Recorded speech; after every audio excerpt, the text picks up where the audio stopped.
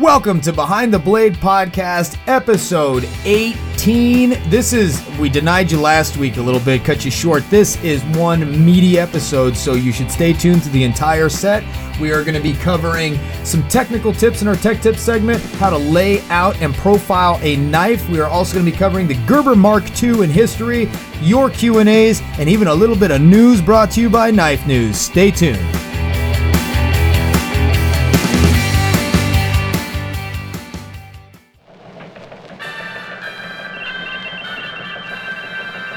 Industry headlines from around the world, brought to you by KnifeNews.com. Knife news for knife people.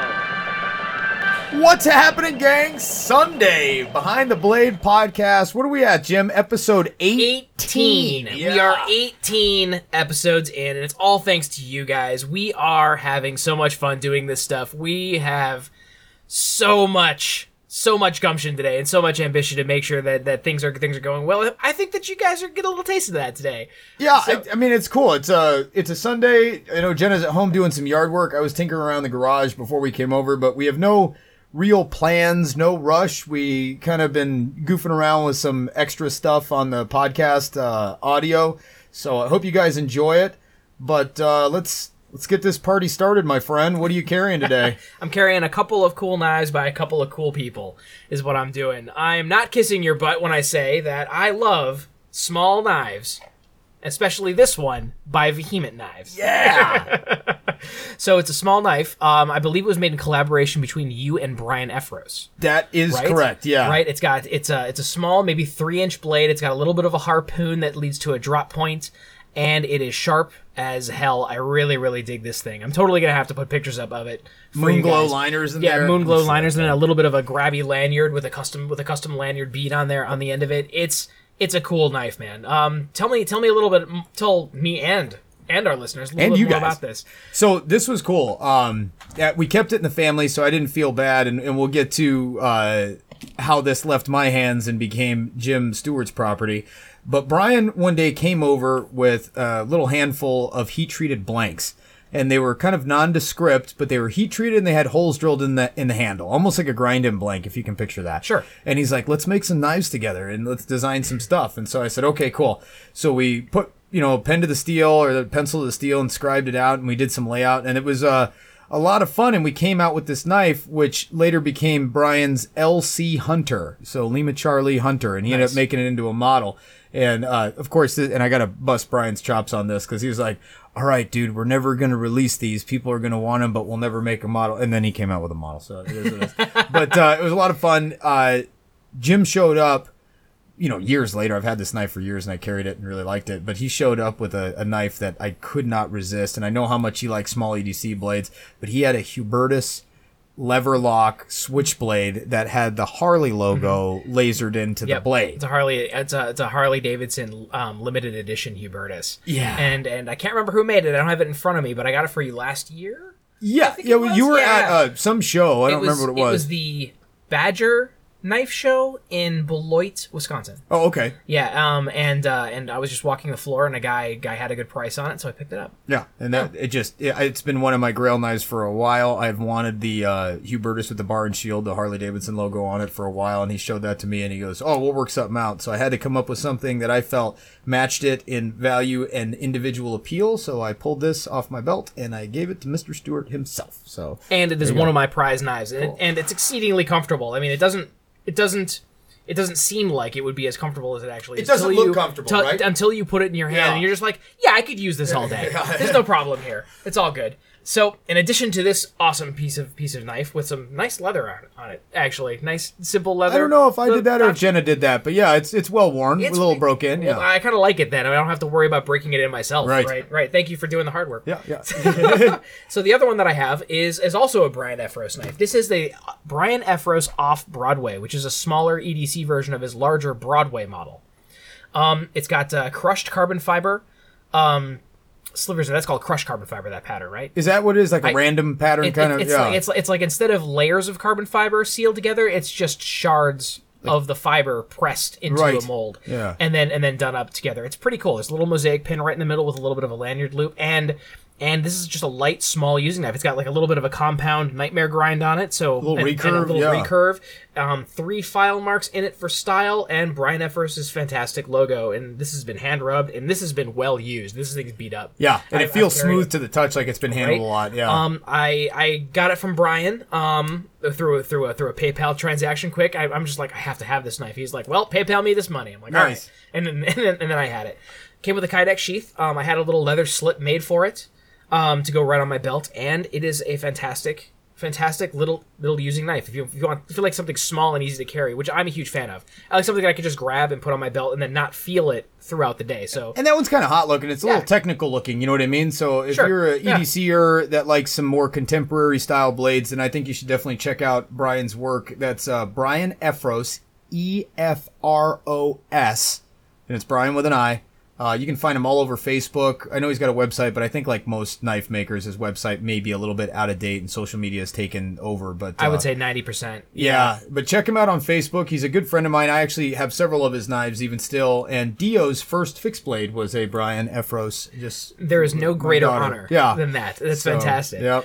And we really like Brian. You guys should check him out. He's actually doing a couple of folders now. And his Oh. folders are supposed to be top notch. He's all but, I mean, he does yeah. very few fixed blades now. He's moved into the folder game, and I know that he teamed up with Sean Kendrick. Nice. And he teamed up with Jeremy Marsh. They've done some work, some Okay. collabs together. So he's really kind of hanging with the big dogs in the high-end folder market, and it is... I tell you, I've known Brian for years. He's a close personal friend, and to see the success that he's gotten from getting into, he's always wanted to do folders, getting involved in it. I couldn't be happier for him. He just moved back to Colorado, which bums me out. He left Michigan to go back to Colorado, which is where we met.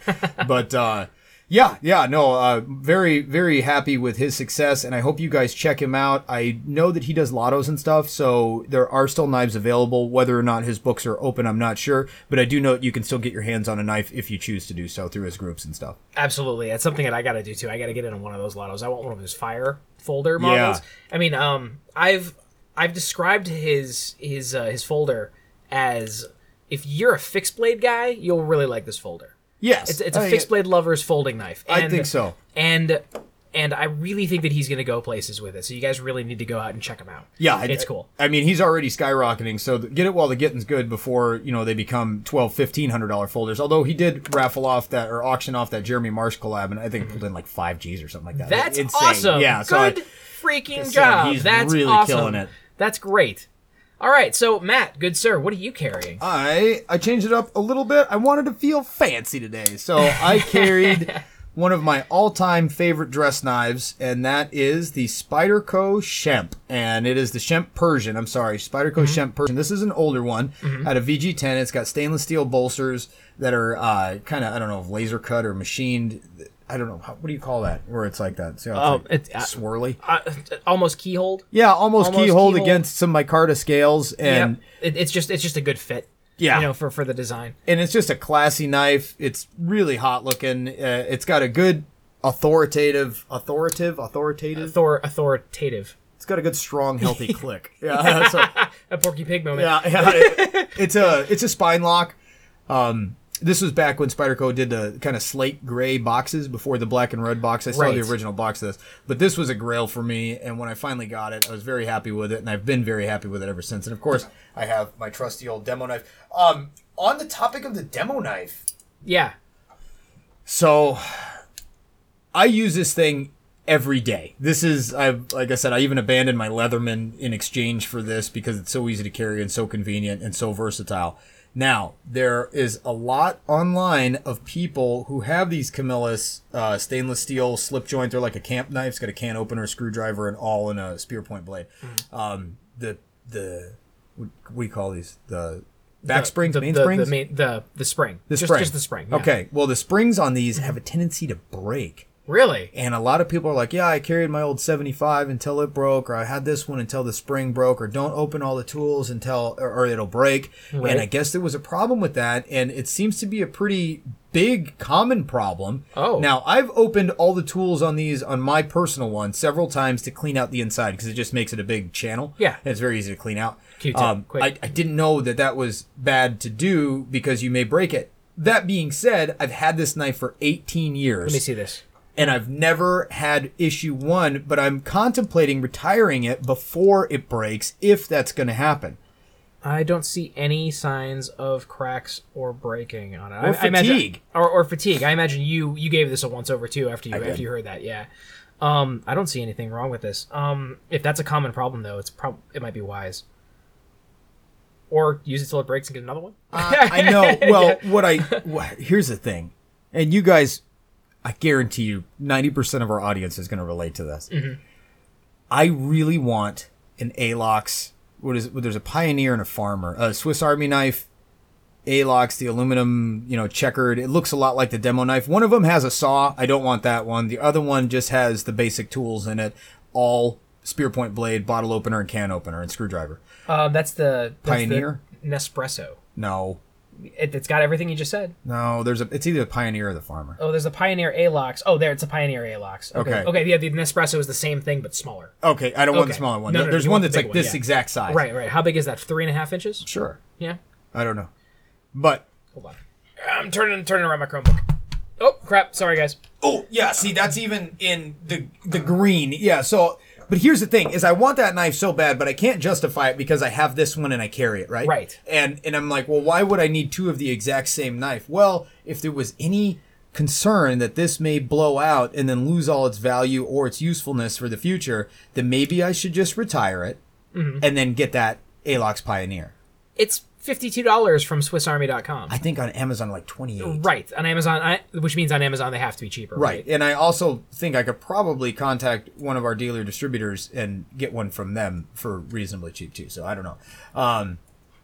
Yeah. So I'm pretty sure both Knife Ship Free and DLT carry Swiss Army knives, and so I'd be able to get hand-to-hand local Right. easy pickup. So yeah, this one, the basic one that's in silver is $34.93 on Amazon. Amazon. Yeah. And I want it's either prime. a So- black one or a green one. The silver Yeah. one, it looks painted silver to me. Yeah, And yeah, it doesn't have the same zazz. If it's going to be colored, I'd like it to be colored. And then I think ultimately I'll get like a purple one for Jenna and a blue one for my daughter. Right. You know what I mean? No, So well, I mean, at that price, it'd be easy to do. yeah, totally. So I think so. My point though is that you guys understand this. You want to get a knife, but you can't justify it. And then when there's like a peeling back of the label, and you see that golden ticket inside, and you're like, "There it is, the justification to get a new knife." So Yes. I found it. I've been waiting for this day. So I think that's what we're gonna do. Very cool. So Yeah. So I think that's what I'm carrying today in a long-winded version. Sunday speed. no problem. So, going back to what Jim was carrying, we talked about that Hubertus lever lock auto, and on the topic of switchblades specifically, this is pretty cool. Obviously, they're legalized here in Michigan. Now, we have to wait until October 1st. I think it's either the 1st or the 10th. I got to look it up. But I don't- anyway, it's the first week of October.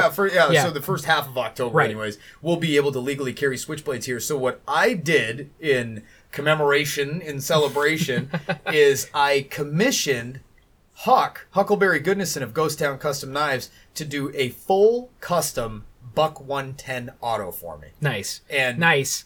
I'm so pumped about this. We were sitting in his shop, having a couple beers, talking guns and knives, and he had an unfinished, like an unstarted, like a brand new in the box Buck 110 auto.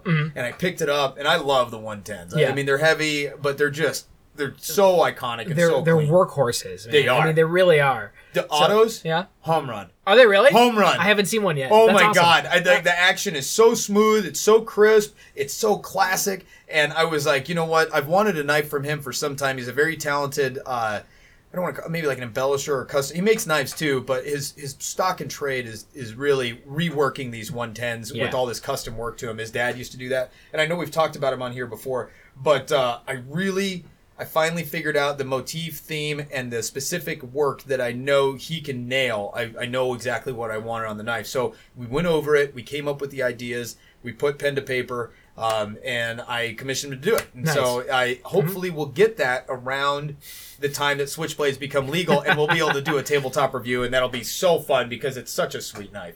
I'm looking forward to it. I think it'll be great. Yeah. I mean, all I've got is I've got a Mykov and I've got my 13-inch Italian stiletto that I picked up at Blade Show. I think I have like 15 autos. Okay, I need to borrow one that's really cool till I get my own. It's speaking of which, on Knife News, Yes, on Knife News, the Buck 110 Auto that we were just talking about is considered one of the top 25 best-selling blades of 2017.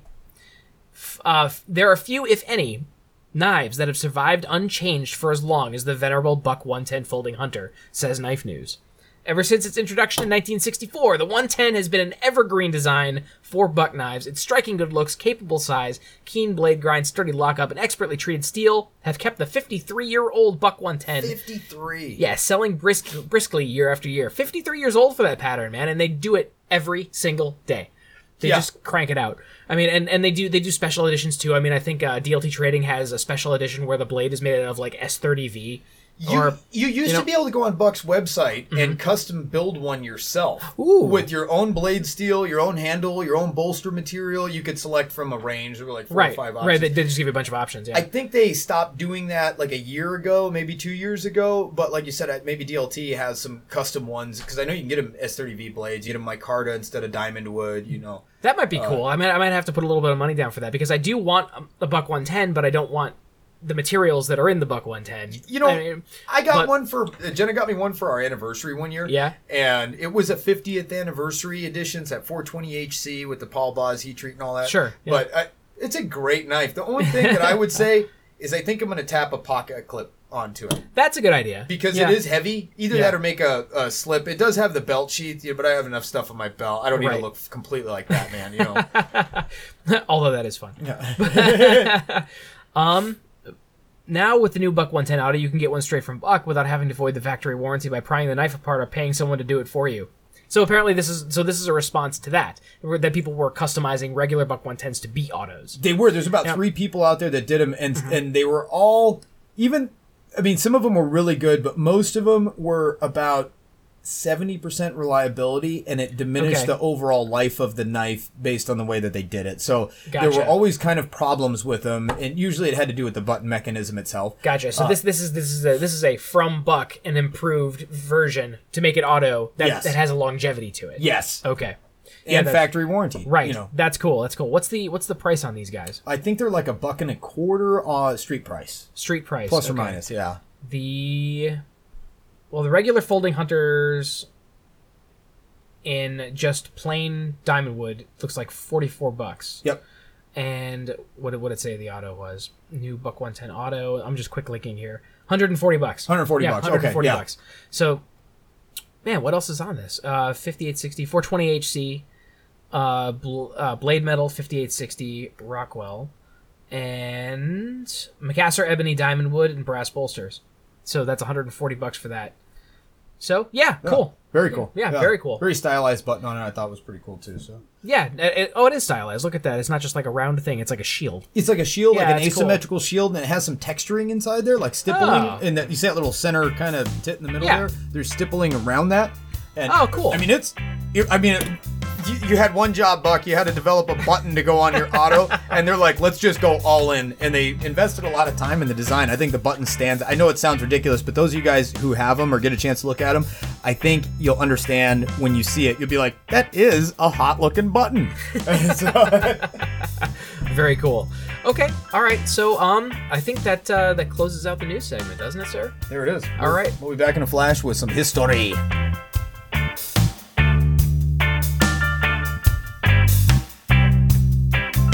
This episode of Behind the Blade podcast is brought to you by Crine Knives, one of the masters of the grind and one of the few people that can take a existing knife to a grinder and actually add value to it. To find out more, Jim, where can people find him? I'm glad you asked that, Matt. To find out more information about Tom Crine, you can go to crineknives.net, K-R-E-I-N knives.net. You can also check him out on Facebook. That's facebook.com/groups/Crine Knives, spelled the same as before. And he's also on Instagram as Tom Crine, K-R-E-I-N, again, all one word for that one. So make sure you check him out. And I am pretty sure that his books are closed as far as customs go, but if you check out his Facebook group, there are opportunities at least weekly to purchase one of his fine knives or win him in a lotto. So be sure to check him out.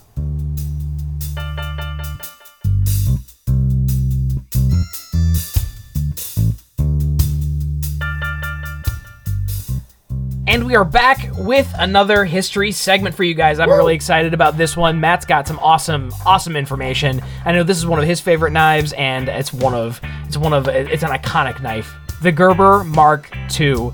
By all means, Matt, good sir, take it away, man. You better believe it, the Gerber Mark II. And this is one of my all-time favorite knives. I've had a couple of them.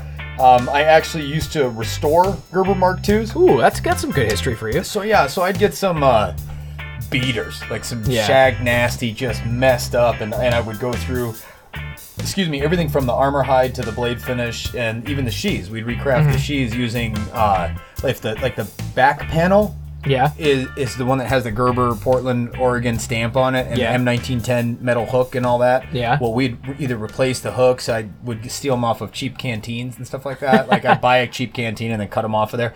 But we would recraft the whole sheath to its original glory as long as we could maintain that back panel so it looked authentic. I would do full custom sheaths too, but it wasn't the same. It wasn't like restoring. It was like recreating. Right. That's cool. But yeah, so I love that knife so much that I would get that involved with them. And I'm going to jump around a little bit because I took information both from Wikipedia and from a website. I sincerely invite you to check this out. If you're serious about old military collectible knives or anything that has a military connotation to it in the knife world, it's called militarycarryknives.com.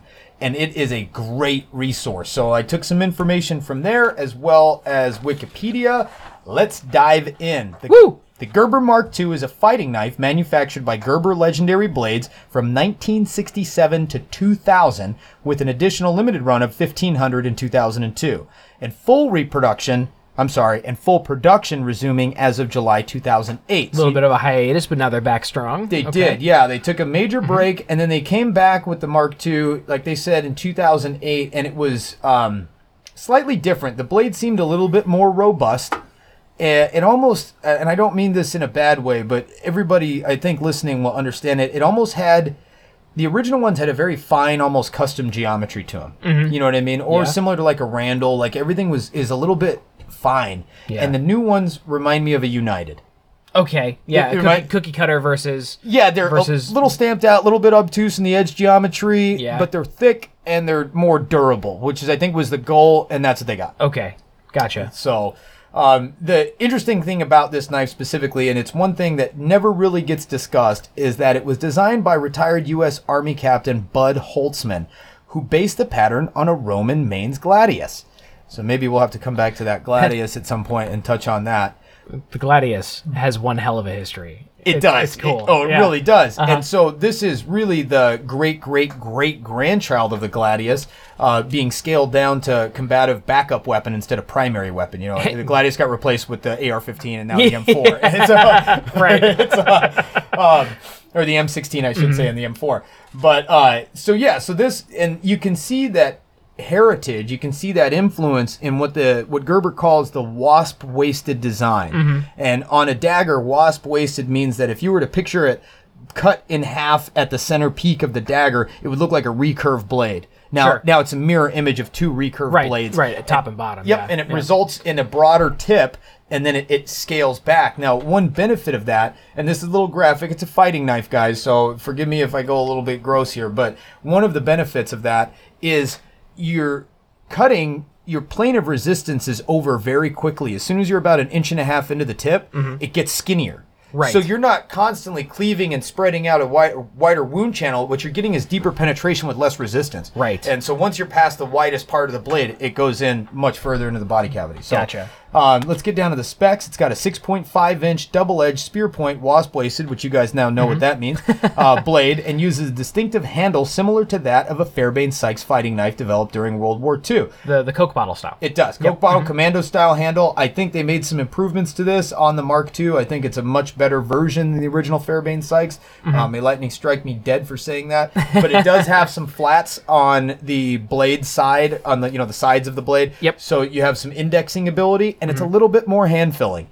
It looks a little bit wider than the Fairbairn-Sykes. Oh, significantly, yeah. But still very comfortable and ergonomic. Hell yeah. So, and it's cast aluminum, and the blade epoxies in there only about 1.75 inches. Really? That's it? There's really not much to it. Huh. And I have a plan.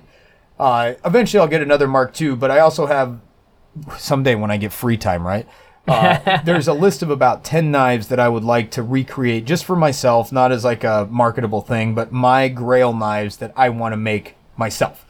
And I think I can make a Gerber Mark II, and I even have a plan to run a rat tail tang, a hidden tang all the way through, and I developed what I think would work as a nut to maintain the lanyard hole, and I have it all engineered in my mind, so I'm pretty excited about that. That'll be a fun one. Let's see. The Mark II was commonly carried by U.S. troops in the Vietnam War and was second only to the K-bar knife in fame. Obviously, you guys know, because of history lessons, that is the Navy Mark II. Right. The K-bar knife. Yep. And this is the Gerber Mark II.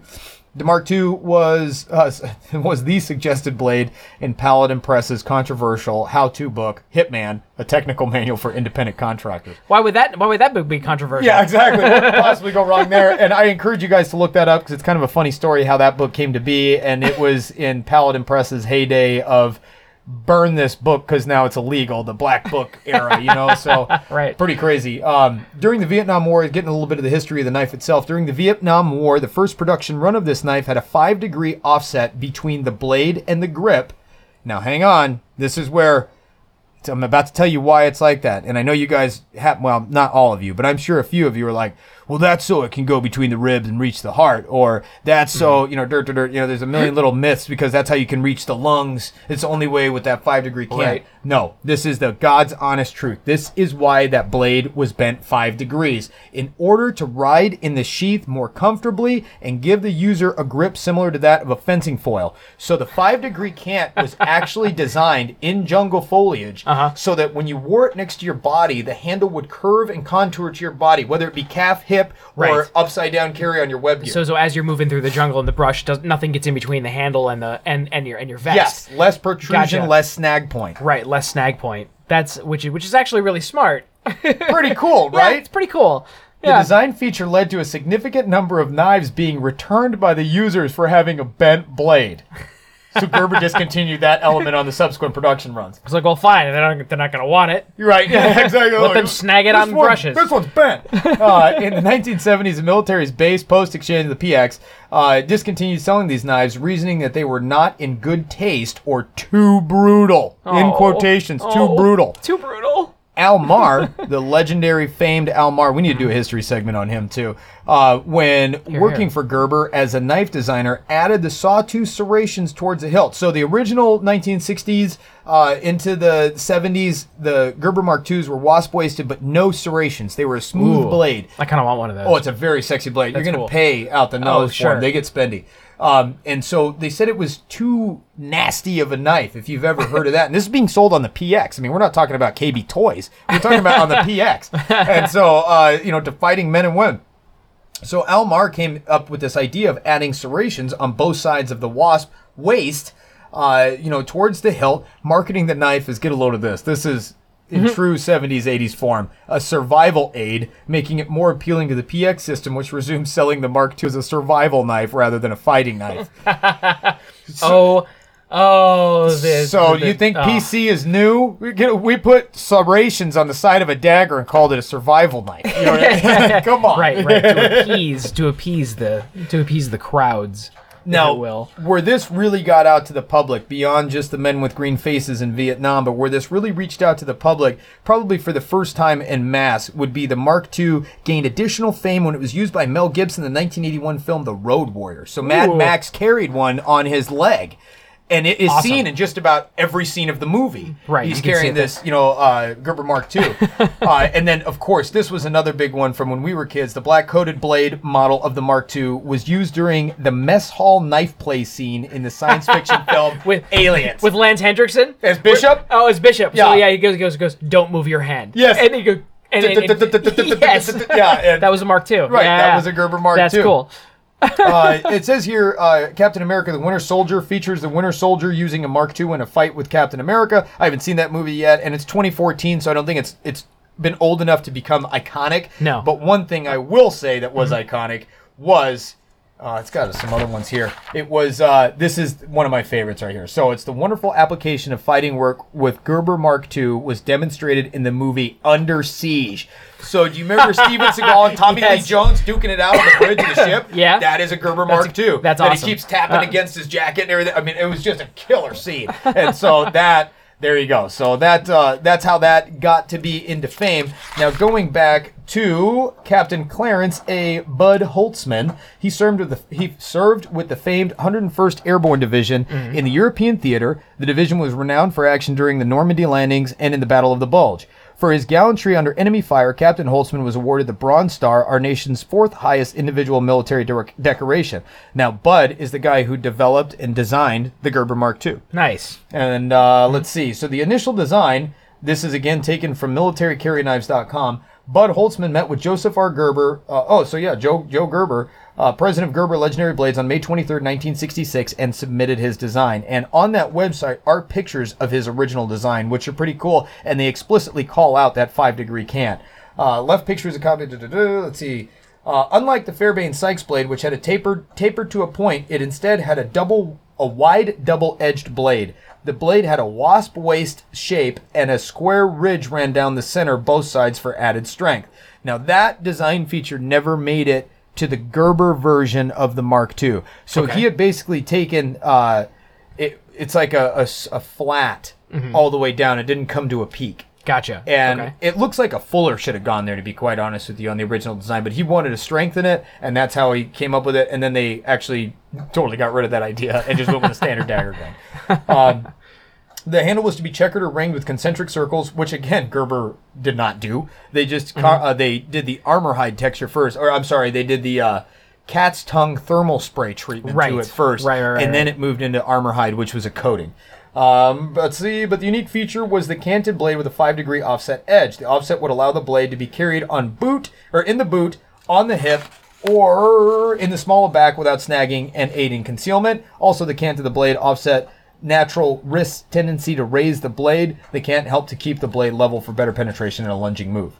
So the intermediate design was submitted to industrial design firm, which made a number of changes. The square spine was eliminated and a one-piece handle was suggested.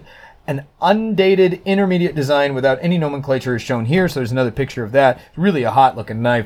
In 1966, a prototype was made and sent to Fort Lewis for evaluation. The assessment resulted in several additional suggestions, and the changes were incorporated into the design. Bud was very involved with the knife from the original design. He brought to Gerber to the actual finished product. He worked for Gerber during design and for about a year after the knife actually hit the market. His son Mark, who was about 10 years old at the time, can remember him bringing home materials they said they were testing on for deciding to use in prototypes.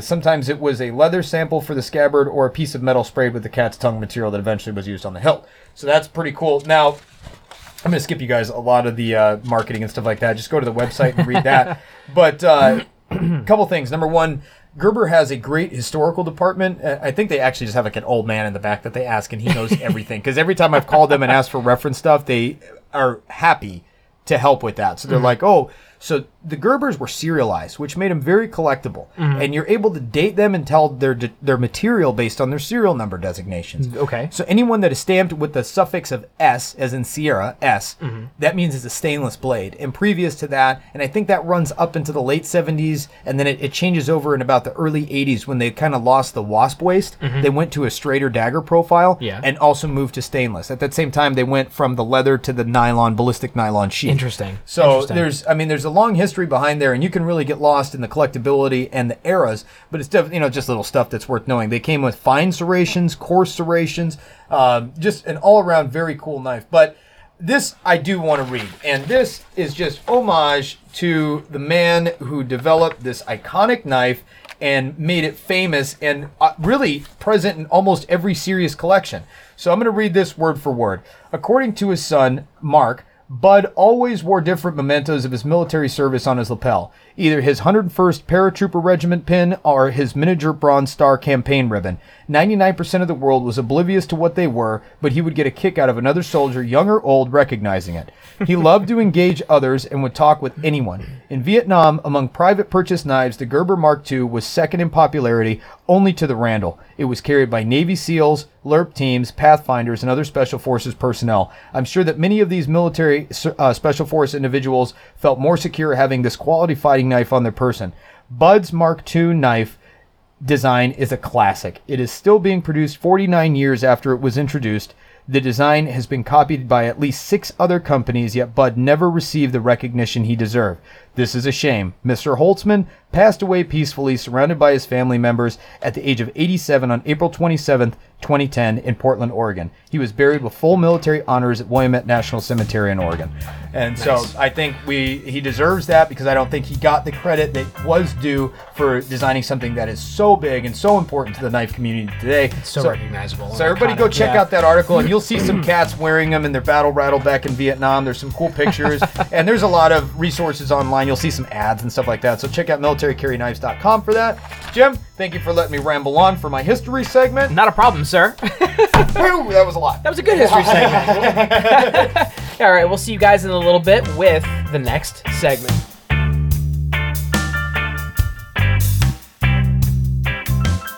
What's happening, gang? So today I come walking over to Jim's house to record episode 18 of the podcast, and sitting on his kitchen counter, well, Jim wasn't sitting on his kitchen counter, but guess what was his KME sharpening system? He was putting the edge on his Victorinox multi-tool that he talked about last week. Victorinox Swiss tool. I mean, it's a nice little thing, but the edge got a little chewed up because it's basically my package opener. So I throw it around, I slam it around, but you know what?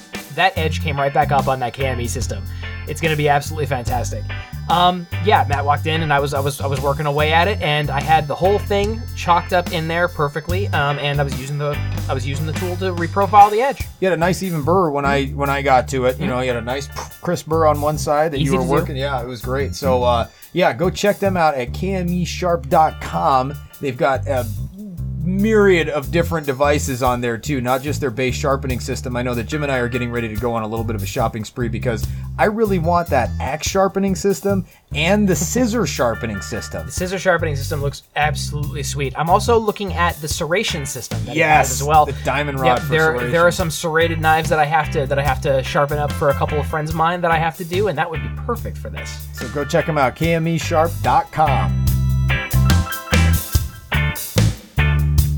And we are back. So today in Tech Tips, I think we robbed you guys last week. Maybe we did. We did. We were under a time crunch last week. That's right. And earlier this week, I guess. It was earlier this week. Yeah. So we're getting on top of this thing. This is great. So this week in Tech Tips, Jim and I are going to go over our technique from taking a concept drawing of a knife all the way through a finished blank, which is pre-bevel, pre-surface treatment, like surface grinding or whatever you're going to do to it. But we want to make it easier for you guys and give you guys in the trenches kind of the professional insight as to how we do on a custom. This isn't going to be on a production knife, but on a custom, how you can take a drawing and translate it to basically a 2-dimensional piece of steel ready to be turned into a knife. So this is the first step in knife making as a custom. So absolutely. This is a bigger step than you would think it is, because there's a few different techniques on exactly how to do it. And I think my technique is similar to Matt's, but it's got some small differences. Which is great. I discovered this way, you discovered your way, and we both end up with basically the same result. That's right. So this works out great. You want to go first? Should I go first? I'll kick it off. I'm pretty fresh on that. Right. For whatever reason, it's kicking around my head, and my ADD will cause me to drop it if it goes too long. And I'll be like, I don't know. Whatever Jim said, that's it. But chime in anywhere, and we can do an A and a B. You got it. So you have your drawing. You took a napkin and you drew a knife, or you have an idea in your head and you're happy with it, and you're like, hey, the proportions are right. And then you translate that. I recommend wholeheartedly translating that to a dimensional drawing. If you're serious about getting this dialed in, then make a blueprint. And you can use a French curve and a ruler and a pencil. It doesn't take AutoCAD. I don't even know how to use AutoCAD. So I do everything with pencil and line drawings. That's what I do with straight off customs. Yes. And going into CAD is something that I need to, truly learn how to do. Like think we all do, yeah. I think I'm gonna keep my eye out at like the community college for CAD classes or something. I'm like, Matt, $700. Let's go. Yeah, You know, I think we need to do that. And we need to do that. But as far as just like getting it down, so what? Similar to Matt, I'll start with a thumbnail, Okay. which is just like a basic drawing, not dimensioned or anything. It could be just on a like- business card. just right. like whatever, and then that. I write down some basic dimensions of what I want to see also next to that thumbnail. And then, like Matt says, I will lay it out on paper using like true layout techniques. Like I'll get a ruler. I'll set my dimensions first. I'll draw my center line.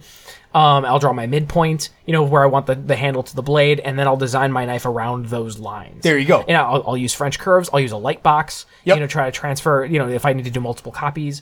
Yeah, because you always kind of tune it up. So Right. the final drawing that you see of ours is rarely the first drawing that we did. 100%. So it gets tuned up and it gets revved up several times, and that's where the Jim's talking about the light box. It passes light through the bottom sheet into the top sheet, so you're basically tracing your own work, but you're making the adjustments as opposed to just erasing constantly. Right, and there is genuinely, at least for me, a little bit of zen in doing that. Yes. Like they're like just laying it out and going, this is the first version, and watching it evolve over the course of 5 or 6 pieces of paper. Yes. If it takes that long, sometimes it's 1, sometimes it's 2, but Right. But Now, yeah. there's also, and I do this sometimes too, or at least I did in my earlier days, and then I moved to this technique, but there's nothing wrong with this other than the fact that you don't have a recorded document of your progress, is you can do this directly on the bar of steel also. Yeah, that is true. Using the same French curve, only instead of using a pencil, you're going to be using a carbide scribe Yep. and Dychem, which Yep. is a metal, like a spray paint meant for metal, or it comes sometimes a liquid with a dauber, Yep, and it's layout fluid. It's a machinist dye, or Yes. layout fluid, Yes. or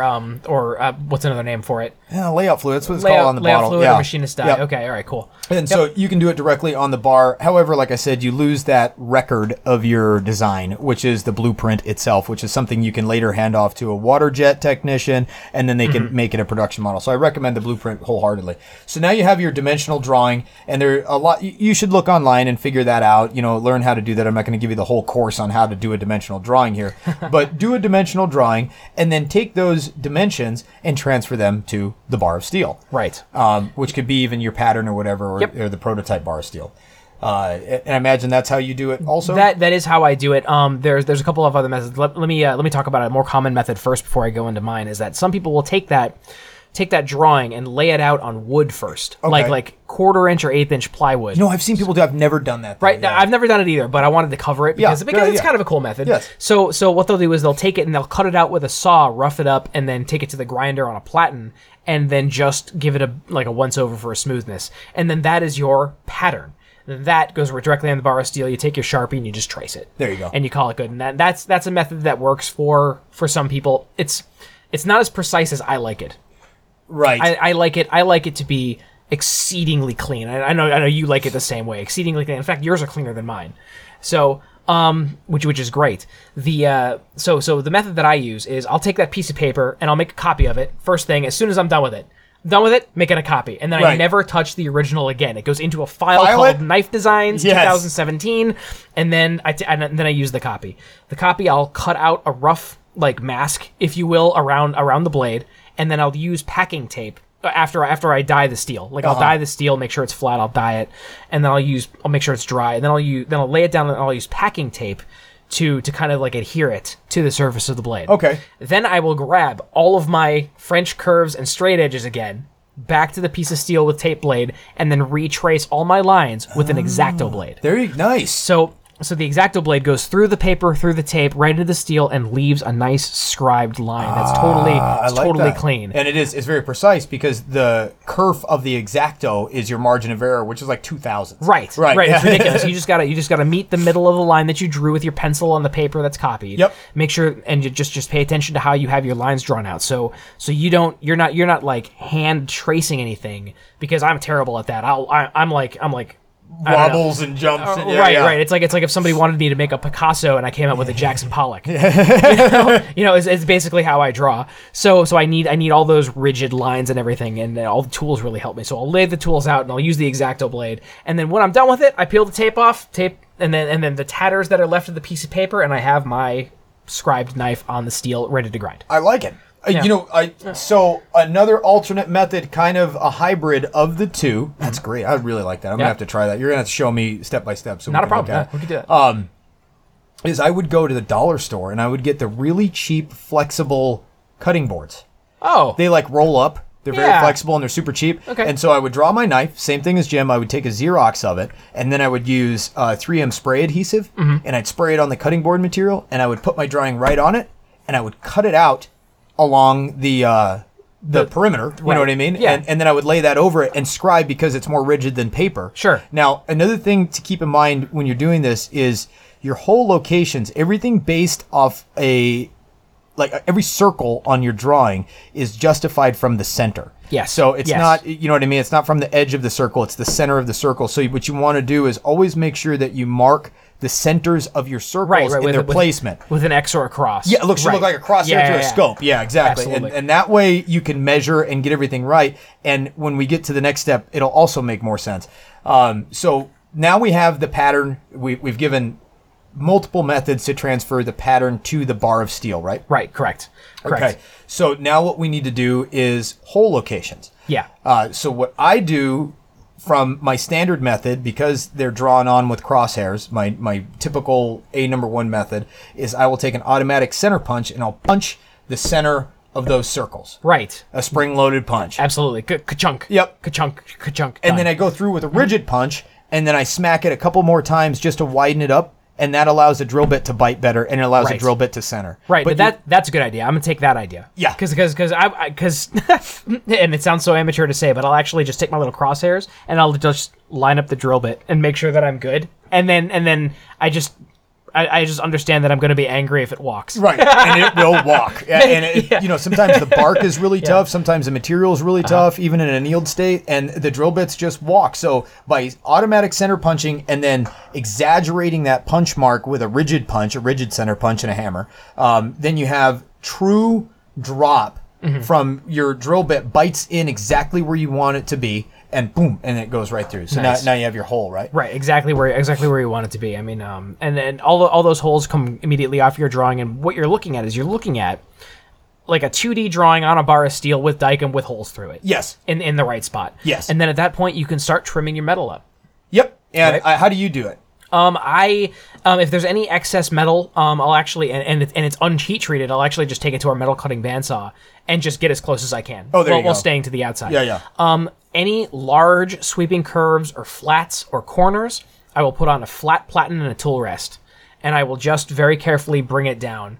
At that point, if it's already heat treated, obviously you can't take it to the bandsaw. Right. I will take it to an 8-inch contact wheel with a 60 grit belt, man, and I'll just start grinding. Watch your heat. There you go. Yeah, exactly. Watch your heat. Start watching your heat. I mean, where it's important. Obviously, you don't want any heat damage on your edge. On the handle, it's not so important. I know a lot of people are purists about trying to make sure that it's absolutely perfect all the way through. I'm like that. Yeah. I don't like to scorch anything. You know what I Yeah. mean? And it's so easy because you're holding it with your bare hands. Right. So you're not Yeah. going to want it to get to 400 degrees anyways. Otherwise, you're going to look like me with a blister on my ring finger. Do you have a blister? Yeah, Did you do that? I was soldering, and I took the rod that Tom Crine had sent us, and I had that little solder fillet tool, and Okay, it thing's yeah. at 400 degrees, and I Right. put it between my fingers as if it were like a Bic pen, like not thinking about it, and I could smell my own burning flesh. So yeah. Anyway, don't burn your hands, So guys. that was a good experience for the day. Yeah. That's awesome. So Let me just interrupt you real quick. No, yeah. One thing I wanted to add, and this is more of a design tip, but it also aids in layout,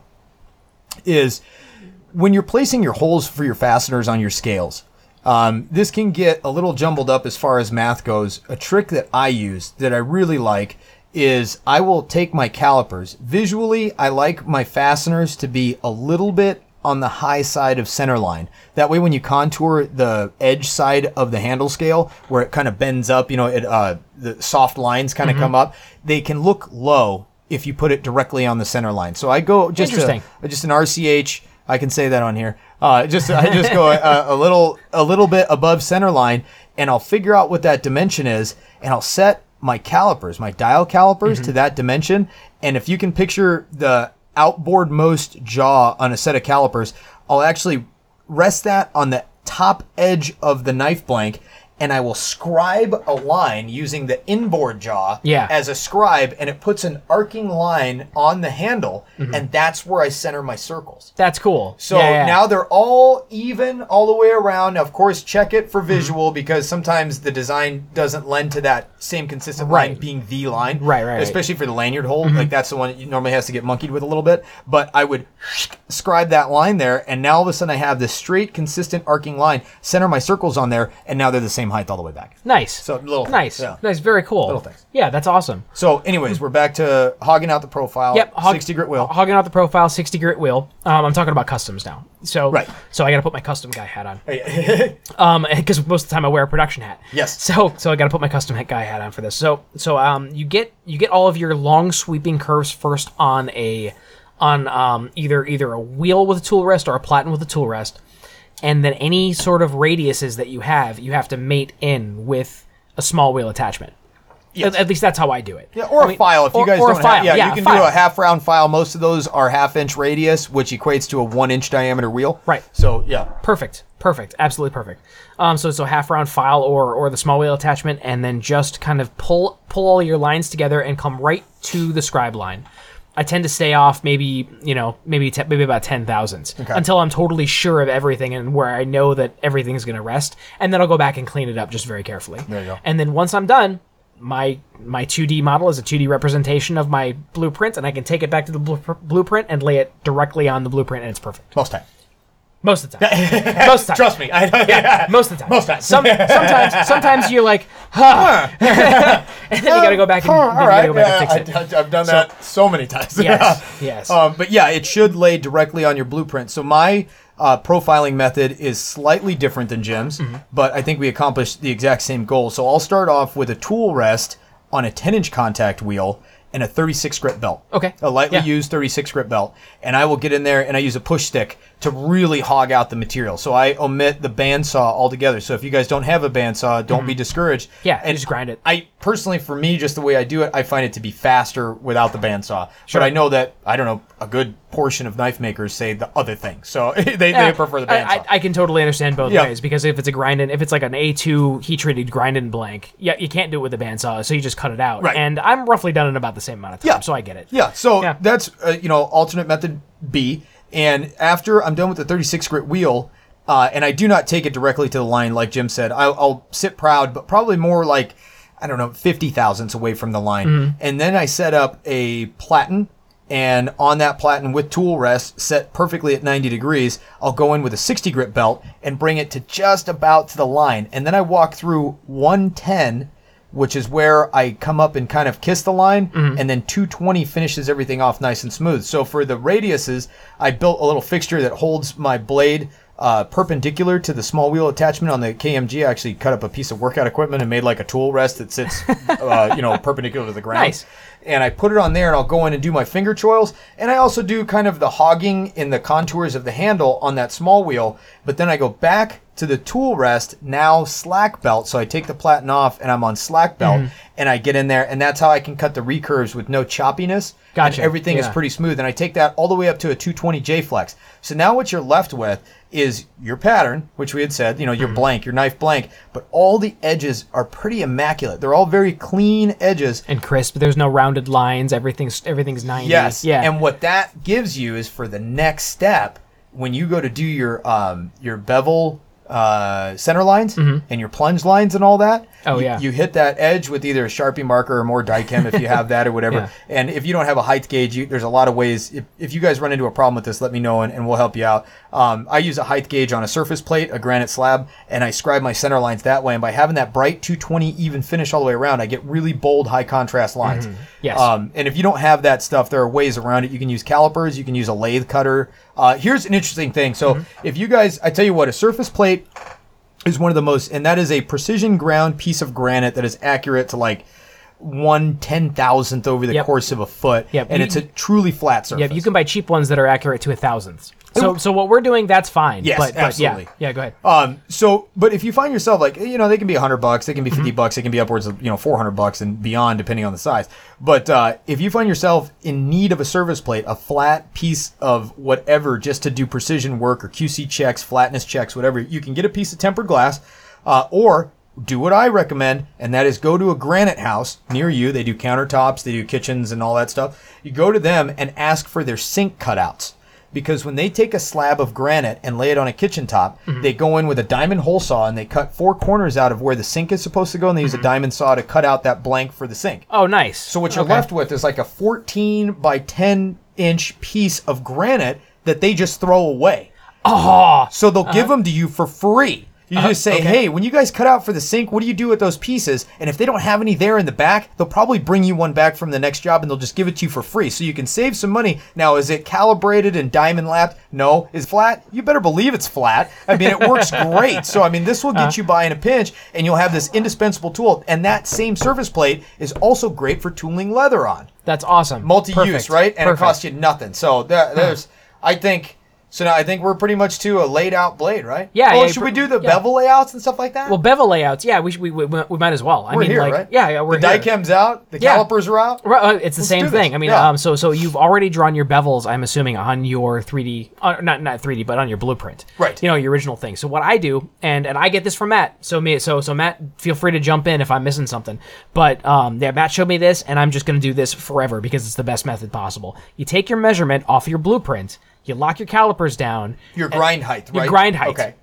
The grind height, and then you ride the edge of your blank where the knife edge is supposed to be. You ride that with that height. So on the far end of the calipers, The outboard jaw. the outboard jaw is going to scribe a line in the middle. Then you just ride the edge to the tip, and then that's your line. And what that it's does that is high. it transfers a consistent width line down the entire flat of the blank. So now your grind height is established. Yes. On both sides, and they're even. Yeah. So your flat apex should be in the exact same point on both sides. And now you have that. All I have to do is grind to that. We'll call that point A. Right. And then point B is the center line scribed Mm-hmm. on the 220 bright finished edge On of the pattern. Looking at the edge of the pattern. Right.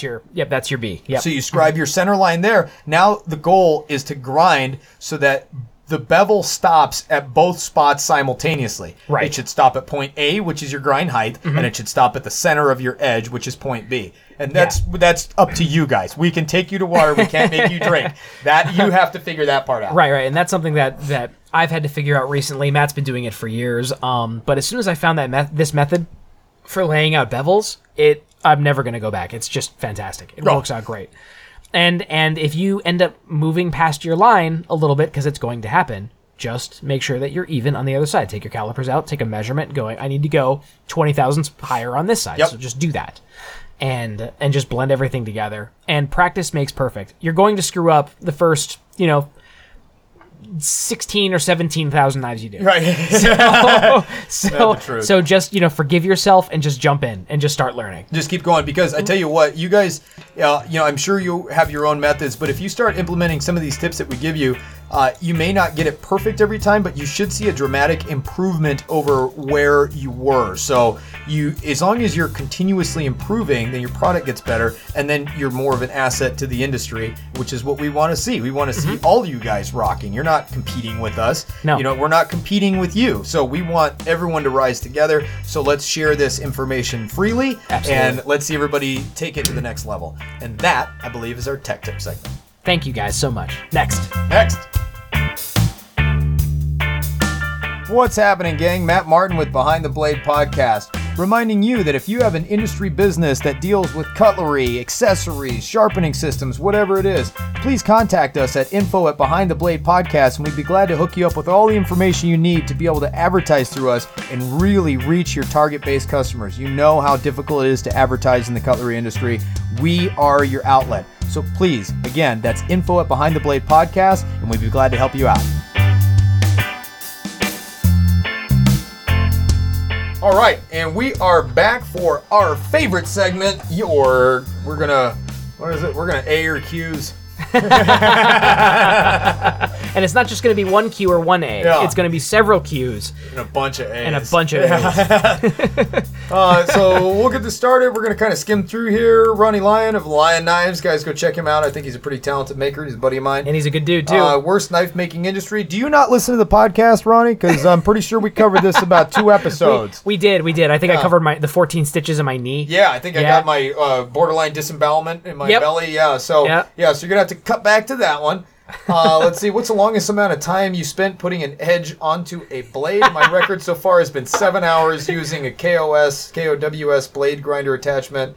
The Ken Onion Work Sharp, I guess. Gotcha. Yep. Boy, it really doesn't look like that though. When it's a cow's blade grinder. What's a cow's? Slowest possible speed. Yeah. 7 hours. 7 hours, a long time. I hope it was sharp by the time it was done. I would say that there have been a couple knives where I set the angle wrong on my KME sharpener, and because I don't ask me why I did it this way, but I did. And then once I started getting into it, I'm like, well, I'm committed now. So I spent like 2.5, 3 hours on it, which to me is, I mean, I would probably just break the knife after 6 hours, let alone 7. You know what I mean? But 2.5, I was like, holy cow. But I ended up with a really sweet, totally reprofiled edge.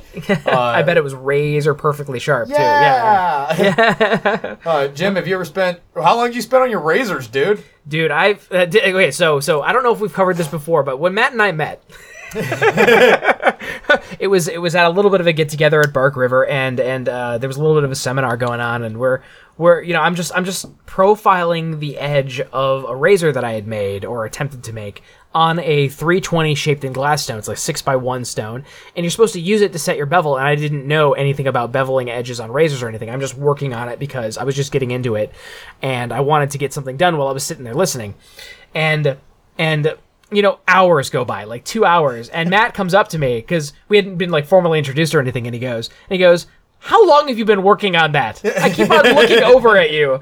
And I just kind of chuckled a little bit, and I'm like a couple of hours, and then I put it down at that point because I realized what I was doing was stupid. Right. How much time are you going to spend on that razor, bud? Yeah, it was pretty funny. It was a good time for sure. So a couple hours, I would say. What benefit? This is from Kyle Busick. I don't. Please forgive us, Kyle, for butchering your name. Sorry, but, Kyle. I don't want. It could be Busick. It could be Buckuk. Buck. I don't know. Cubic. Let's see. Send us a phonetic pronunciation, please. Make our life easy. What benefit does a chisel single bevel grind have over a V grind or dual bevel? It would be purely in chisels, woodworking specifically, and probably vegetable chopping or Japanese knife cutlery. Yep. If you're right-handed or left-handed, they make different size. They're not. They make different grinds on different sides of the knife depending if you're left-handed or right-handed. Which chisel grinds are dominant hand specific. So one mistake that a very well-known company, who I love their knives anyways, is they actually chisel grind the wrong side. They do it so it has a Hollywood bevel. Okay. And so on the obverse side, you know, if you're holding your right hand and you're looking at it, it's chisel ground on that side, but they're primarily right hand use knives. Okay. And so what you end up, because the liner lock and everything like that is set up for right-handed, and the chisel grind's on the Hollywood side, so it looks good, but it doesn't have the same cutting efficacy as one that would be chisel ground on the other side. Right. On the reverse side, because that's where you lay that flat against, you know. Are you supposed to turn that around and use it as like a folding No, they knife, do it for aesthetic, and it's kind of a swing and a miss in my opinion. Right. And so, like I said, I don't need to drop names. You guys probably know who they are anyways. And so there is a benefit, like Jim said, in woodworking or in sushi preparation, stuff like that. But as far as it goes, a V-grind is going to be a more versatile blade. You can use it in either hand. You can use it in any position. It'll be sharp and no matter what. I mean, not to say that the chisel grinds don't perform well. They do for that task, but it's a little bit more specific than just a Western style centered edge. Right. So, yeah. All right. Another one from Kyle. Superman versus Batman. Who would really win? The Tick. That's who would really win. Spoon! Spoon! Come on, little wooden boy. Yeah. Yeah.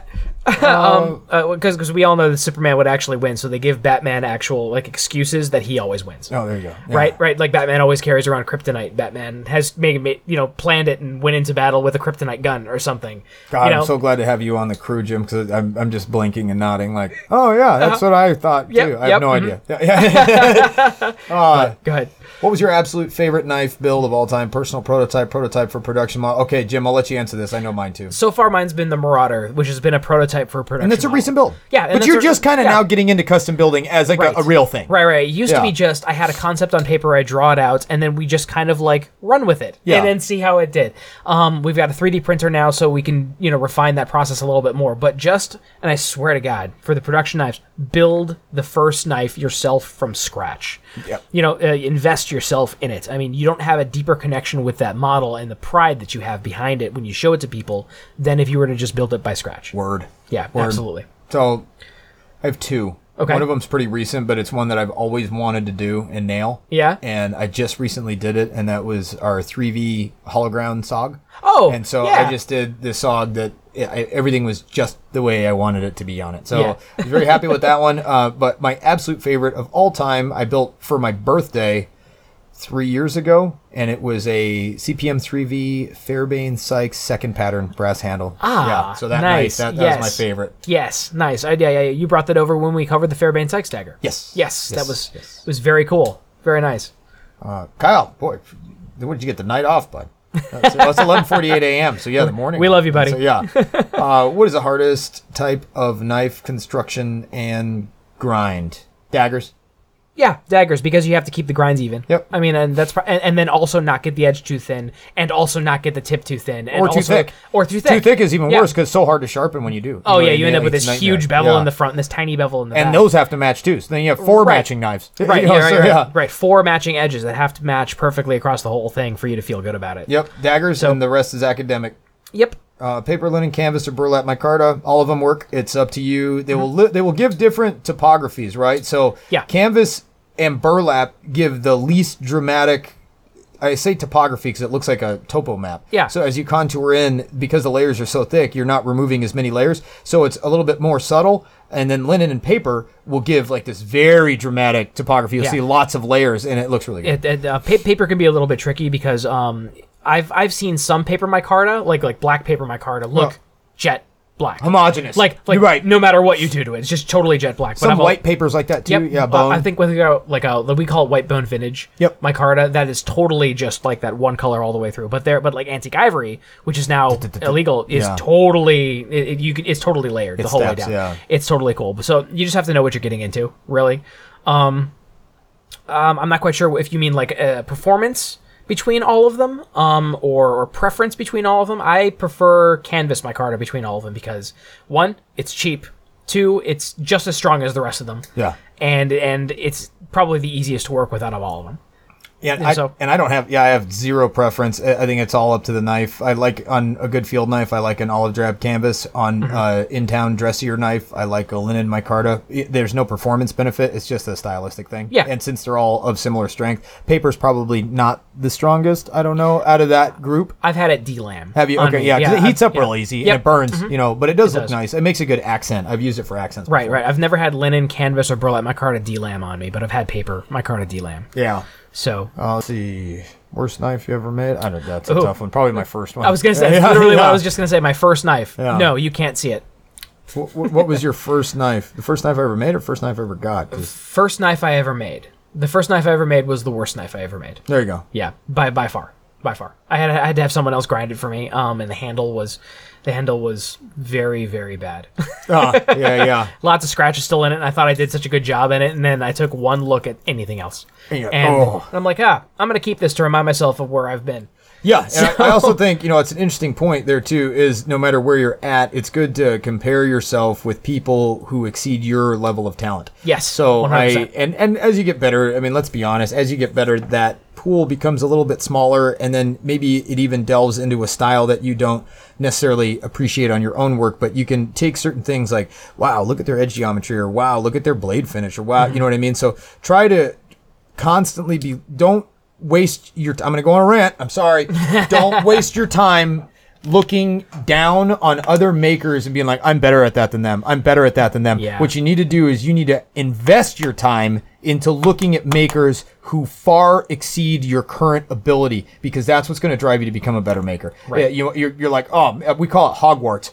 In Harry Potter, which I only saw the first one, he was kind of whiz bang. Harry was, until he goes to the school, and like these kids are like doing crazy stuff, right? Right. Yeah. And he was like, oh my God, I've got so far to go. So going to Blade, Jen and I, when we go to Blade, we call it Hogwarts for that same reason. Is you get there, you're confident, you're pumped, you're following.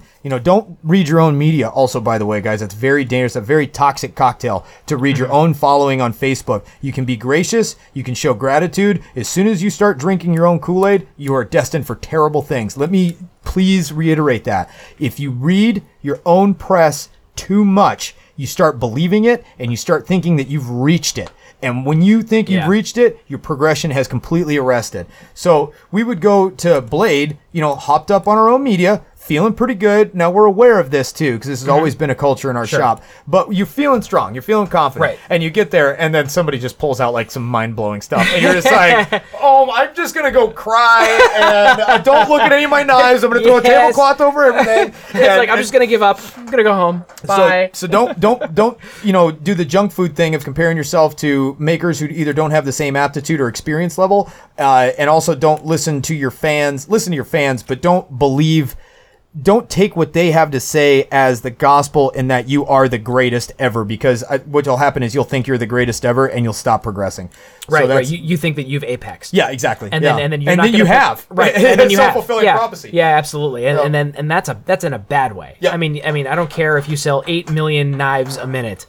Don't ever get to that point. I am never at the top of my game. Yeah, never. Right, which is a healthy climbing. outlook. Yeah, it's such a healthy outlook too. I mean, so absolutely. Yeah, same for me. So there. I don't remember what the question was. Adam Jerome, wonderful job on the podcast, fellas. I listened to it with my 4-year-old daughter, Naomi, and she loves it. Woo! Hi, Naomi. Hi, Naomi. If you could pick an edge weapon from a fantasy science fiction world to recreate with quality materials, which would you pick and why? I read Tolkien novels and would love to see some of the daggers mentioned recreated with quality usable materials. Jim, I defer to you on this. I know this is in your wheelhouse. What fantasy weapon would you make? Conan's sword, the Atlantean sword. Of course. Yeah. I'd leather wrap the handle and everything, and I'd want 2 of them. I'd want the shattered one that Conan uses to cut Thulsa Doom's head off. Yeah. And then I'd want the full-size one with a wolf skin sheath that goes on my back. Something tells me, guys, that he had this answer already in the back of his head and didn't need to be prompted with this question. No, I hadn't actually read this question. It's just instinct, man. Yeah, just already there. So that's totally what I would want. And I would make it out of CPM 3V. Yeah, most likely. Yeah, absolutely. Great. The crossguard out of titanium. No, probably not. I don't know. but definitely 3V. Matt Westendorf. This is a good question, Matt. Why do you think the trailing point has fallen out of favor for profiles such as drop points? Lack of appreciation or understanding of what a trailing point offers? Lack of skills? Thanks and keep up the awesome job. Really enjoy listening to you guys. So, all right, what we have a trend system in the knife community, and this is kind of a 2-part answer. So yes, it fell out of favor because of the drop point hunter, and that is really what changed it. Now, it doesn't mean that there aren't a lot of people still making trailing points. We make a trailing point Skinner too. Yep, we do too. The other side of this, though, is manufacture.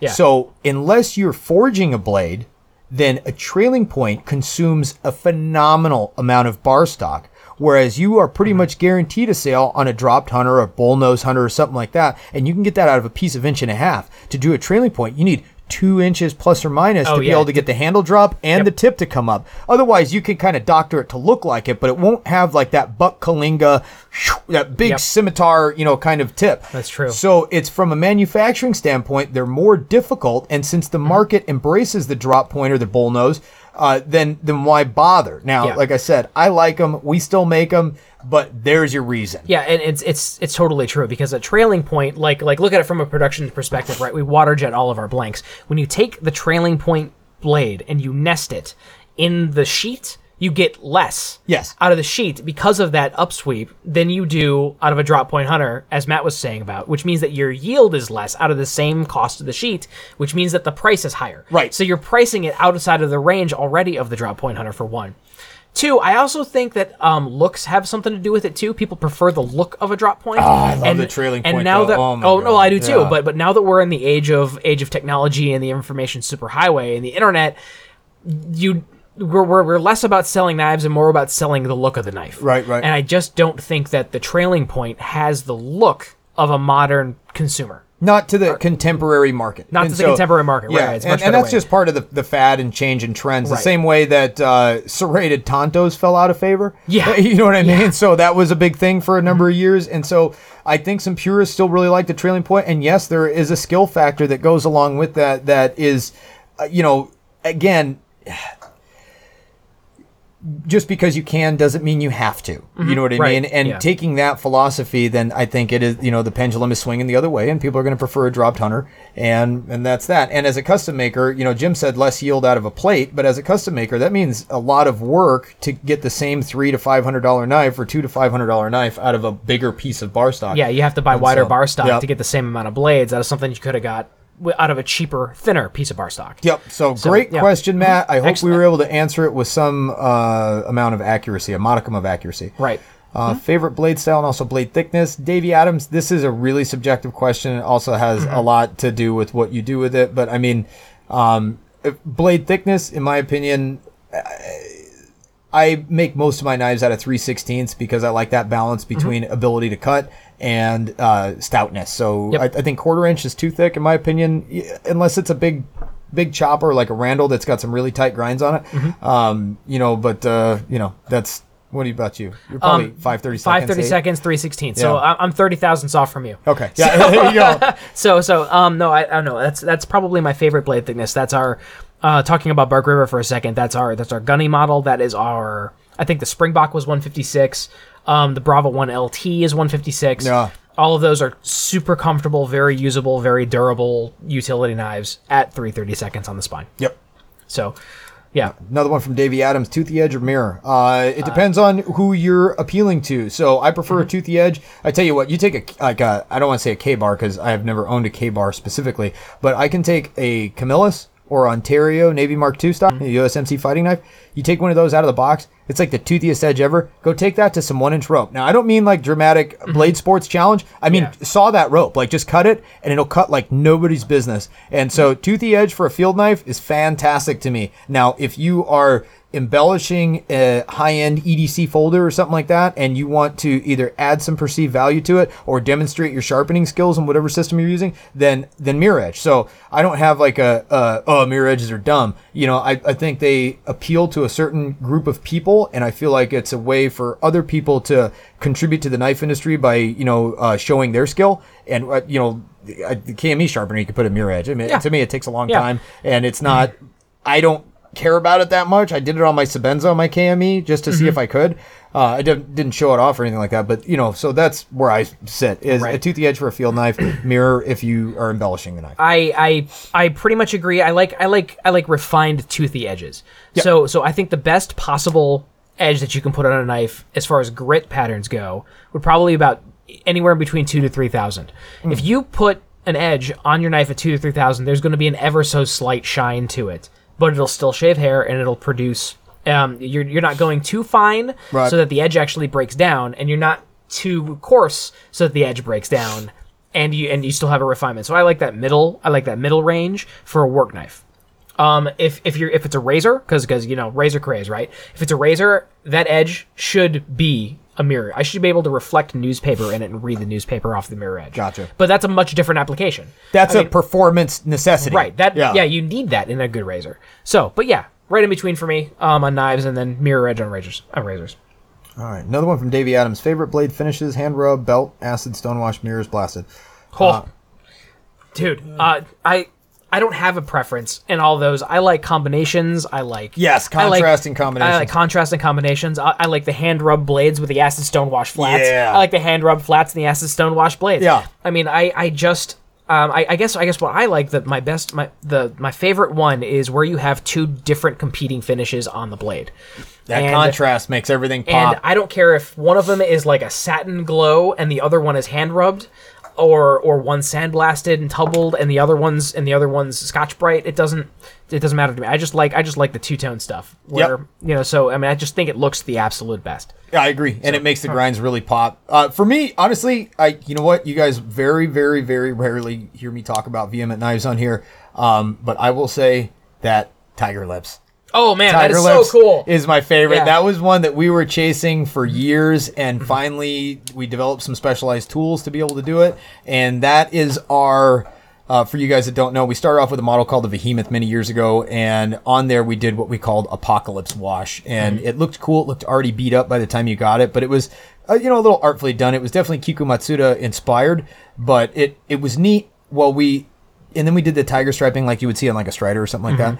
And then I developed this special tool that I can use to hand apply. Like it looks like a Vietnam era tiger stripe, but it's done in the Apocalypse Wash method. So we called it Tiger Lips because we couldn't think of anything cool.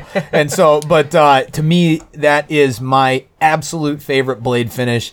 And you can go to like the Vehement Syndicate or something like that if you want to see pictures of it, or Vehement Knives on Facebook. But that is my favorite finish. And that, like I said, I hate plugging myself on the podcast. I try to keep it pretty impartial, but you asked, I'm telling you.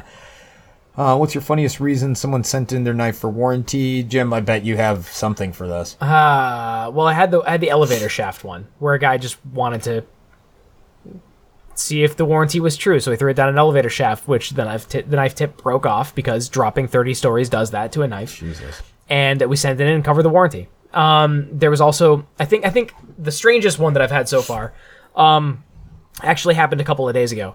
So I get this call, and I'm asked to go back to the warranty section, and to talk to this one guy, and I'm briefed a little bit beforehand before I pick the phone up. So I'm told that the guy was using the knife on twigs and it chipped. So I went, atypical. Okay. So I talked to him, and it turns out that was just something that he said to get attention so he could talk to like that person's supervisor. Apparently that's something that people do. What? Yeah. And he told me about this. He's like, oh no, I just said that just to get a hold of a supervisor. Here's what happened. And he told me that he accidentally dropped the knife off of his porch, which was like a 6-foot up deck, like down a raised deck, a raised deck, and the knife landed edge first onto rocks, and it chipped out. Oh. And he goes, you know what? I just don't think that it should have chipped out. You just dropped it because 6 feet is where your feet are at. So let's add another 36 inches minimum because that's where your hands are at. Right, and then let's add gravity and terminal velocity. Right. So and then throw it at a pile of rocks. I don't think it should have chipped. I don't think you should own a knife. So what do you think about that? So you took one thing and threw it at a harder thing. Right. And then you're surprised when the softer thing deformed somehow. And then you lied about it. Yeah. Nah. So I mean, so I just didn't have much love for that situation. I mean, we covered the knife, of course. Yeah. But at the same time, come on. Jeez. So, pros and cons of the newish Lava Flow Micarta, sturdiness of the newish burlaps versus Micartas. Now, Jim, I know you guys do like freeze tests and all that stuff, so I'll let you answer this one. So how we do a freeze test is just hearing me say the word freeze test, you guys probably already worked out exactly how we do the method. We take the block, we put it in the freezer, leave it overnight, come in the next morning, bounce it off the ground as hard as we can on concrete, see what happens. Is basically what we do for the freeze test. The all of the stuff that Matt said and Roland Riviera's question passed all of that. So the Lava Flow Micarta passed it. The new Shade Tree burlaps from Shade Tree Custom Composites passed, and Micartas of course all passed that. Pros and cons of it. The only con that I can see of the newest Lava Flow Micartas is that when it's made, it's not book matched. It'd be really nice if the flows flowed across the spine. So you'll have a different looking handle from side to side. Yes, gotcha. Yeah, they're different side to side is really the only con, but that's aesthetic. As far as strength and durability, I've not had any real problems with it. There you go. So yeah, cool. Yeah. Shane Helena, what's your guys' take on? This is a good one. Boy. Oh, yeah. What's your guys' take on Spyderco knives made in Taiwan Taichung factory? I find it hard to swallow some of those prices for something coming out of a part of the world that is stereotypically producing junk. Cheers, boys. So get a load of this. So Taiwan is recognized by most of the world as being a separate country from China, as opposed to the U.S. We still recognize them as part of China, which is pretty interesting. That's geopolitics, and I'm not going to get into that. However, the factories in Taichung Shane, I am not even kidding you. The finest Spydercos you're ever going to lay your hands on come out of Taichung. They're like Seki plus. It's totally true. It's I mean, they are full custom fit and finish. They're unbelievable. Yeah. They are Seki Japan plus. Yeah. And it was a tough pill for me to swallow, but after seeing like the Volatins and the Phoenix was another model, the stuff that comes out of Taichung, that's where Spyderco gets their highest end knives from, if you can believe that. Yeah, so true. it is weird, and the contrast is there, and we always associate Taiwan with not being that great, but the fact of the matter is, Taichung specifically, is superior to most other production knife factories on the planet, and we can't hold their geography against their talent. Yeah, it's true. Oh, where is the I am behind the blade t-shirts, hat, and swag? We're working on it. All right, I tell you what, here's what's going on, Roland. We are right now gunning for, we have our targets fixed on getting a new computer, which through the funding of our sponsors, we're very close. So if you guys feel like donating, feel free, because with that new computer system, we are going to be able to do YouTube videos and more live feed YouTube channel type stuff. Right. So right now we're building the recording studio, and we're gunning for that new computer, which is not cheap, and we need the support systems to go with it. Absolutely. And then once we get that, then you guys will be able to look at our ugly mugs, but at least we'll be able to show you guys the knives and stuff that we're talking about as we're talking about them. And then we'll have the disposable income for the hats and swag. So they'll be coming pretty soon. This is all very short term, so I don't want you to make it sound like, oh, in a couple years. We're talking in a couple months. Yep. So sit tight. RJ Halliday, what's up, buddy? Who's your favorite hand-forged maker, and what's your favorite blade design they make? I was also wondering if you guys could do a history segment on the Puko. Thanks, guys. Love the show, and keep up the awesome work. So that's in the vein of what we were talking about earlier. Matt and I were talking about the history segments earlier, and we were thinking about transitioning to either specific patterns or commonly associated knives, the people typically know about. The Puko is absolutely right in there for a workhorse knife that's timeless. Yeah. So I mean, yeah, that would be easy to do. Well, It'd be easy to do. And who's your favorite of anything? My daughter asked me, she's like, "What's your favorite soup?" I'm like, "I don't know, whichever one I'm in the mood for right now." And but yeah, good answer. But go ahead. Yeah. So here we go. You want to talk about Pukos? You want to talk about hand forge? Look up Jesse Hemphill, because this guy is a friggin' mutant, and he was famous in the '80s. He's a good friend of ours, and he kind of went on hiatus for a number of years, and then he came back, and he has found his groove, and is now making some ridiculously beautiful Damascus hand-forged Pukos, and I think he's going to take the world by storm. I think he's also got a production version in the works. I'm not positive on that. So check out Jesse Hemphill. That's Hempill.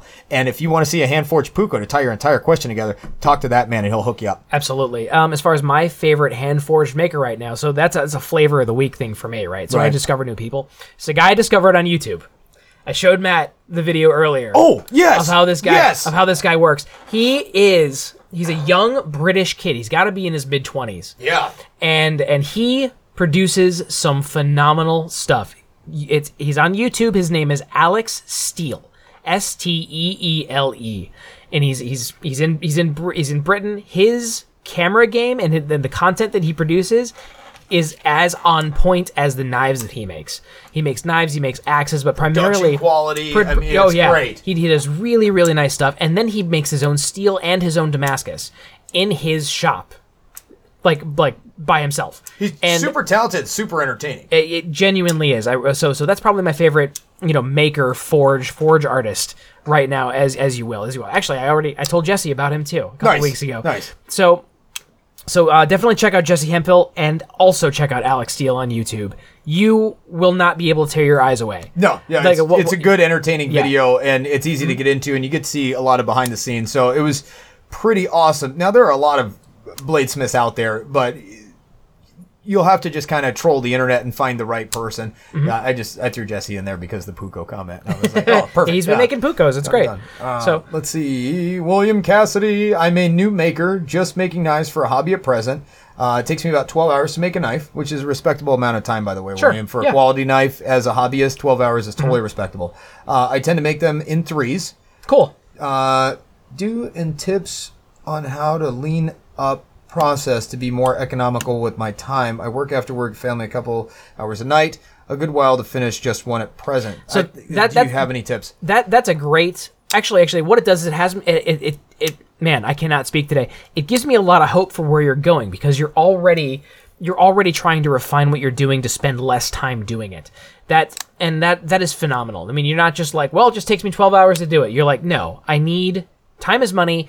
I need to save time. What can I do faster in a better way? Right. How to make a better knife faster. And that is, I tell you what, William, that is the white whale for all of us. Whether you're custom, whether you're production, it's how to make a better knife faster. And you can't take one of those away. You can't just make a faster knife. And in your case, you don't want to spend more time. So you can't just necessarily make a better knife with an indefinite amount of time behind it. Right.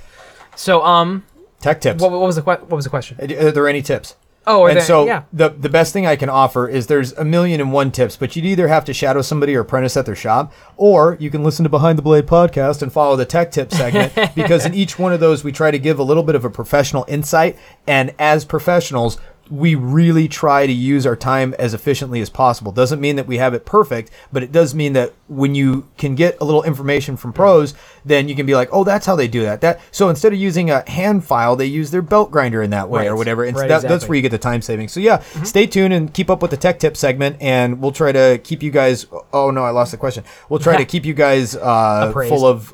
Exactly. Yep. There you go. Appraised. Very cool. All right. Do you have the question? I can read the last one. Go ahead. Okay. Does Vehement Knives LLC or Bark River Knives have any plans on a hollow-handled knife or a removable handle with a hidden slab like the Randall 17 Astro? So Bark River does not.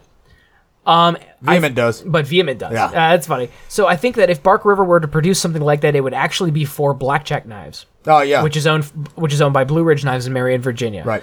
That would follow perfectly in with them. I mean, we did just get a CNC lathe, so it wouldn't be too difficult for us to actually make those barrels. I mean, we could probably even thread them into the guard somehow. Yeah, and I've got the engineering specs on all that stuff figured out. So I mean, cool. I'd be glad share and share alike, as we were saying earlier. But yeah, absolutely. we're eventually going to do some hollow handles. In the meantime, until we get off our butts to do hollow handles, you guys need to check out Robert Parrish. I don't even know if he's still alive, to be quite honest with you, but could definitely learn about him though. Yeah, Robert Parrish. He does some of the finest hollow handle knives. Of course, Newt Martin of the Martin Knives Collective. Check him out. We've talked about Newt before. He is battling leukemia at this time, but that has nothing to do with this man's amazing level of talent when it comes to putting together. And his knives are very Robert Parrish. Like, they're well executed, excellent field knives. I think Boker ended up doing a branded Martin branded survival knife, and it is. I would love to have one of those. And then also check out, obviously, Chris Reeve. So, I mean, these are the heavy hitters next to Randall and, of course, Jimmy Lyle. But, eventually we'll do it. I have actually done a Randall 17 Astro in the past. Very fun knife. I did it out of D2. It was kind of a neat thing when I did it. But, yeah, so that's about that. Now, I know we have some email and message questions, but, Jim, I do believe that is a podcast. That is a podcast. Thank you, everybody, for submitting your questions. We will be finding we will be finding more questions and making sure that we include them in the next episode. But I think we're done for today. So, Matt, congratulations. Good episode, sir. And we will see you guys next week. Thank you. This has been Behind the Blade Podcast, episode 18. My name is Jim Stewart, signing off for Matt Martin. Don't forget to like, share, comment, and subscribe, and share this everywhere that you could possibly share it on social media. You can definitely check us out on Facebook at facebook.com/Behind the Blade Podcast. Check out our website, www.behindthebladepodcast.com. Hey, on our website is a little donate button in the bottom corner. Feel free to hit that if you feel that you could add some value to us. We're on that march for the new computer and for the recording studio. So, give us a hand, and we will see you guys next week.